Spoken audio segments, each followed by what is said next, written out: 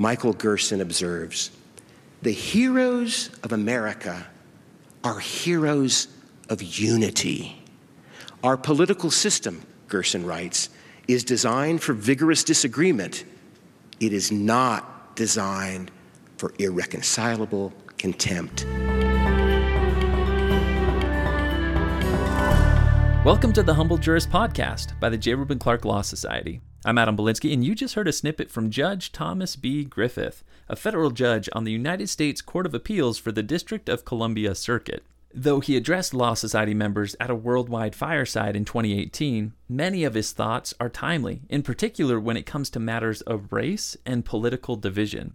His remarks drew largely upon his experiences as a member of the Church of Jesus Christ of Latter-day Saints and focus on how he believes members of that faith can promote civic charity and the bonds of affection. Without further ado, let's listen to some more of what he had to say. Bringing together people who had been separated by cultural falsehoods about race and creating relationships of love and respect. When we are doing it right, the restored gospel of Jesus Christ works to bring at one those who are divided by race, gender, nationality, sexual orientation, and other fault lines that keep us from fully embracing our brothers and sisters. And this may be where we can be of help to our divided nation. Mormons have a sense that we have a role to play in defending and preserving the Constitution of the United States, and we teach one another to study its text and history. That is all good. But I wonder if there might be something even more basic that we can offer. Matthew Holland, president of Utah Valley University, is a scholar of the American founding. President Holland has written that the idea of civic charity was central to the creation of the United States and is indispensable to the success of the Constitution's structural protections of federalism, separated and enumerated powers, and its guarantees of fundamental rights. It was Pilgrim John Winthrop who first recognized the need for civic charity in the spring of 1630 on the deck of the Arbella. In a sermon that has been called the ur-text of American literature, Winthrop implored those about to launch the Massachusetts Bay Colony, quote, "We must delight in each other, make each other's conditions our own, always having before our eyes our commission and community in the work," end of quote. Some 230 years later, Abraham Lincoln gave the fullest expression to the idea of civic charity and its critical role in defending and preserving the Constitution. Lincoln understood that without civic charity, the Constitution could not succeed. And so, at the most perilous moment in our nation's history, and in an effort to avoid the cataclysm of civil war that posed the greatest threat the Constitution has ever faced, Lincoln pled with his fellow citizens, "We are not enemies, but friends. We must not be enemies. Though passion may have strained, it must not break our bonds of affection." The mystic cords of memory stretching from every battlefield and patriot grave to every living heart and hearthstone all over this broad land will yet swell the chorus of the Union when again touched, as surely they will be, by the better angels of our nature. As we know it, it turned out that those bonds of affection were not strong enough to hold the nation together. War came, and its consequences are with us still. Near the end of the armed hostilities, Lincoln once again invoked those bonds of affection in an effort this time to reconstruct constitutional government for the nation, because once again he realized that the Constitution cannot work without them. And in his second inaugural address, he said, "With malice toward none, with charity for all, with firmness in the right, as God gives us to see the right, let us strive on to finish the work we are in, to bind up the nation's wounds, to care for him who shall have borne the battle and for his widow and his orphan, to do all which may achieve and cherish a just and a lasting peace among ourselves and with all nations. In the challenges we face today, strengthening those bonds of affection may be as important as any other task we face in defending and preserving the Constitution. Our nation is rightly committed to banishing discrimination that holds back women and racial, sexual, and other minorities from full participation in our national life. Can we pursue that goal while allowing religious minorities to live consistent with their conscience? There's the challenge. Equality and religious liberty are in tension. Martha Minow, recently Dean of Harvard Law School, is a political progressive, fully committed to equality. She recognizes that our current controversy over equality and religious liberty is high stakes because important rights and values are involved. Dean Minow has wisely called on all sides to temper their rhetoric and alter their tactics in an effort to seek areas of compromise.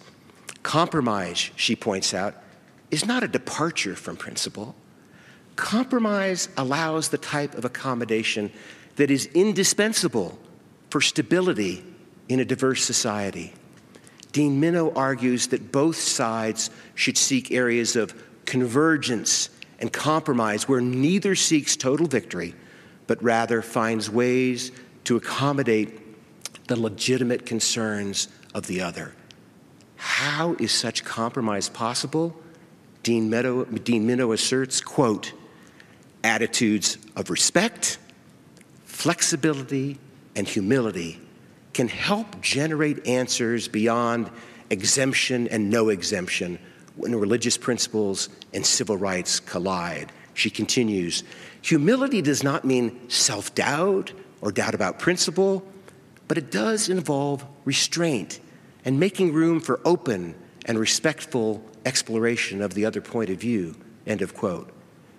Now that sounds to me like a description of a pretty good ward council. I believe that our experience in our ward laboratories of Christian living can help in a big way. In 2015, the Utah legislature enacted one of the most far-reaching statutes in the nation, barring discrimination in housing and employment on the basis of sexual orientation or gender identity. Yet the statute also protects religious liberty. Representatives of the LGBT community hailed the legislation as landmark, the result of a change from a relationship of distrust to one of mutual respect and understanding. According to those involved in the negotiations, small group dynamics were a factor that led to this historic breakthrough. The compromise was worked out not only around the conference room tables of lawyers, but around the dining room tables of people who had become friends despite their different views. As these friendships formed, ideas emerged about how each side could accommodate the needs of others while maintaining their own core values. Significantly, many of the players were Mormons or former Mormons who had experience in the life of a ward. Now, there is a debate over whether the Utah Compromise can be accomplished elsewhere. I'm not a political scientist, nor am I any good at predictions, but I can hope. Is it too much to think that the skills gained from the life in a ward can help address the divides that separate our nation? Can it be that our work as home teachers or visiting teachers, our weekly passing of the sacrament to others, and our learning to love those in our ward who see things differently can play a role in helping our nation bridge its divisions? I believe they can, but only if we get involved in the world beyond the chapel doors. We are all busy, I know, with work, family, and church, but the time has come for us to set our sights on building community beyond the ward. One way we can do this is to look for ways to make existing church programs more oriented to serving others. Over a decade ago, I presided over a young single adult stake, which was comprised largely of students attending BYU. It was a remarkable group of young people. And as a stake presidency, we realized that there were important things they could do if given the opportunity. And so, with the approval of Elder John Groberg, who was the general authority to whom I reported, we created in each ward a pure religion committee whose charge was to form a partnership with a service provider in the community so that our members could help those on the margins of society.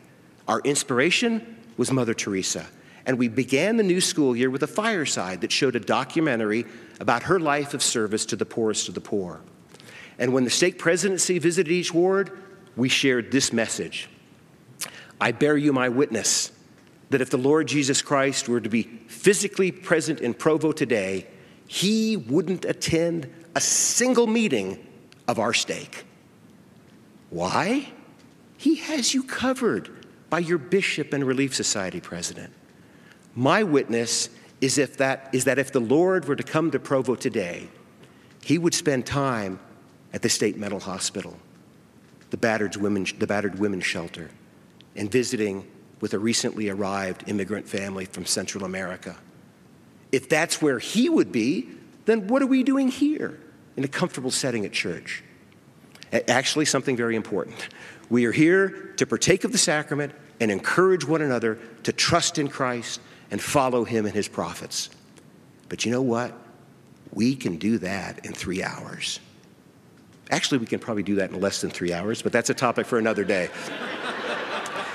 We can do that in 3 hours. After that, let's go where the Lord would be. Now, beyond finding ways to better use our church programs to serve others, we can be involved in the life of our neighborhoods, towns, counties, and cities. And in those roles, we can bring to others what we have learned and experienced in our laboratory for Christian living. Celebrated historian Richard Bushman notes a trend that is surprising to some. Quote, Mormon influence is being felt in many segments of our society, close quote. Bushman describes this growing influence for good as radiant Mormonism. Quote, think of all the individuals who have an impact simply because they live good lives. The psychiatrists, the teachers, the policemen, the bosses, the coaches, the construction workers who are admired and respected and appreciated by people around them because they are decent, generous people of goodwill. Everywhere you turn, Bushman writes, you find Mormons in positions of power and influence. But the influence goes beyond the eminent and powerful. It is exercised by ordinary Latter-day Saints going about their everyday lives. They may not trumpet their religion to their associates, but they elevate their workplaces and neighborhoods by working for the good of the people around them. According to Bushman, radiant Mormonism works only when two conditions are present. First, we must be trusted. People must know that we have their best interest at heart, that we are not maneuvering for our own gain. And second, we must be competent. We must know what we are doing. Now, Brother Bushman is not a man given to hyperbole, but mark these words, quote, radiant Mormonism must extend Mormon influence. Every day, he writes, we add to the sum of goodwill among humankind. Someday, that goodness may save the world. Wait, what? Wait, did he just say that we can help save the world? That's a much taller order than what I'm calling for. I'm just asking us to save the Constitution.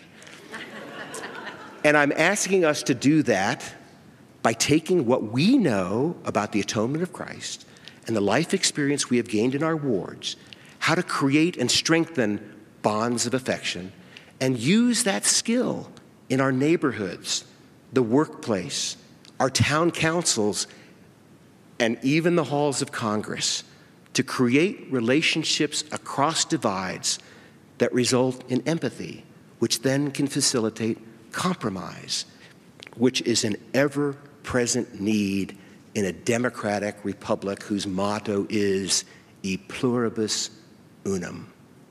Get involved with groups and organizations that work to build bridges, to bridge divides. Then, as a member of that group, be yourself. Remember how we all reacted to Stephen R. Covey's success with the 7 Habits books? We realized that Brother Covey had taken principles that are commonplace among us, the standard fare of many a priesthood and relief society lesson, and shared them with a larger audience. So, join the PTA, the Rotary, the Bar Association, or any of 1,000 different points of light that seek to do good. Or start your own. But if you do, make sure the group includes people of different faiths or no faith at all, and show by your example what you have learned about creating unity from your experiences in your ward. Don't hide your light under a bushel. Now, a cautionary note about our necessary involvement in partisan politics. Too often those who practice politics play upon passions and biases and use personal attacks rather than treating opponents with respect. We can do better.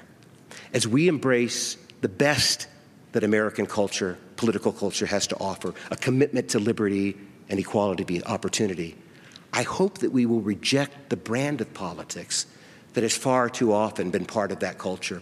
When I was a student at BYU, we were taught to have a style of our own in dress and grooming standards.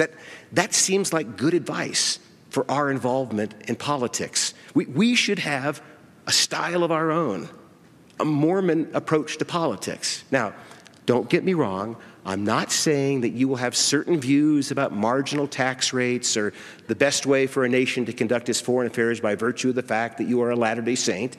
I am, in fact, very uncomfortable with any who maintain that principles of the restored gospel compel their partisan affiliations. But I am saying that a Mormon approach to politics will be animated by a passion for justice and fairness and a respectful way of treating opposing points of view and the people who espouse them.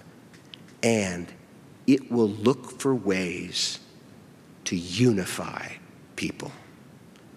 Michael Gerson observes, the heroes of America are heroes of unity.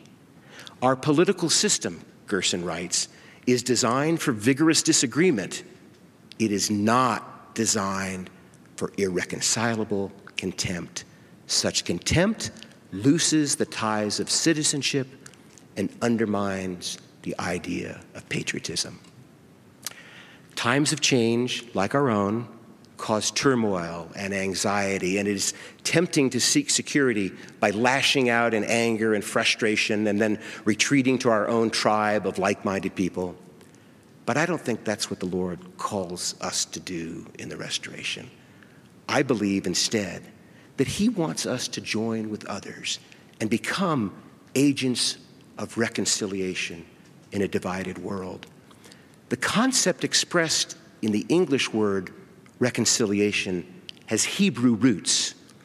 When it appears in the Hebrew Bible, it conveys the sense of bringing together into one things that have been separated. The King James translators made up a new word for the concept, atonement, or at-one-ment.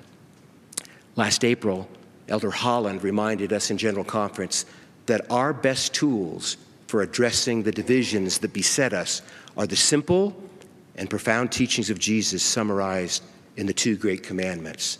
Quote, someday I hope a great global chorus will harmonize across all racial and ethnic lines, declaring that guns, slurs, and vitriol are not the way to deal with human conflict. The declarations of heaven cry out to us that the only way complex societal issues can ever be satisfactorily resolved is by loving God and keeping His commandments, thus opening the door to the one lasting salvific way to love each other as neighbors. Close quote. It is my hope that we will take from the doctrines of the restoration and our lived experience in our wards the desire to become heroes of unity if we are trusted and skilled in creating and strengthening the bonds of affection that are a necessary precondition for constitutional government. This may be our greatest gift to a divided nation in a moment of great peril. If you wish to listen to his entire talk, go to Firesides on the Law Society website, jrcls.org. Thanks for joining us for this episode of The Humble Jurist. Until next time, be humble and just.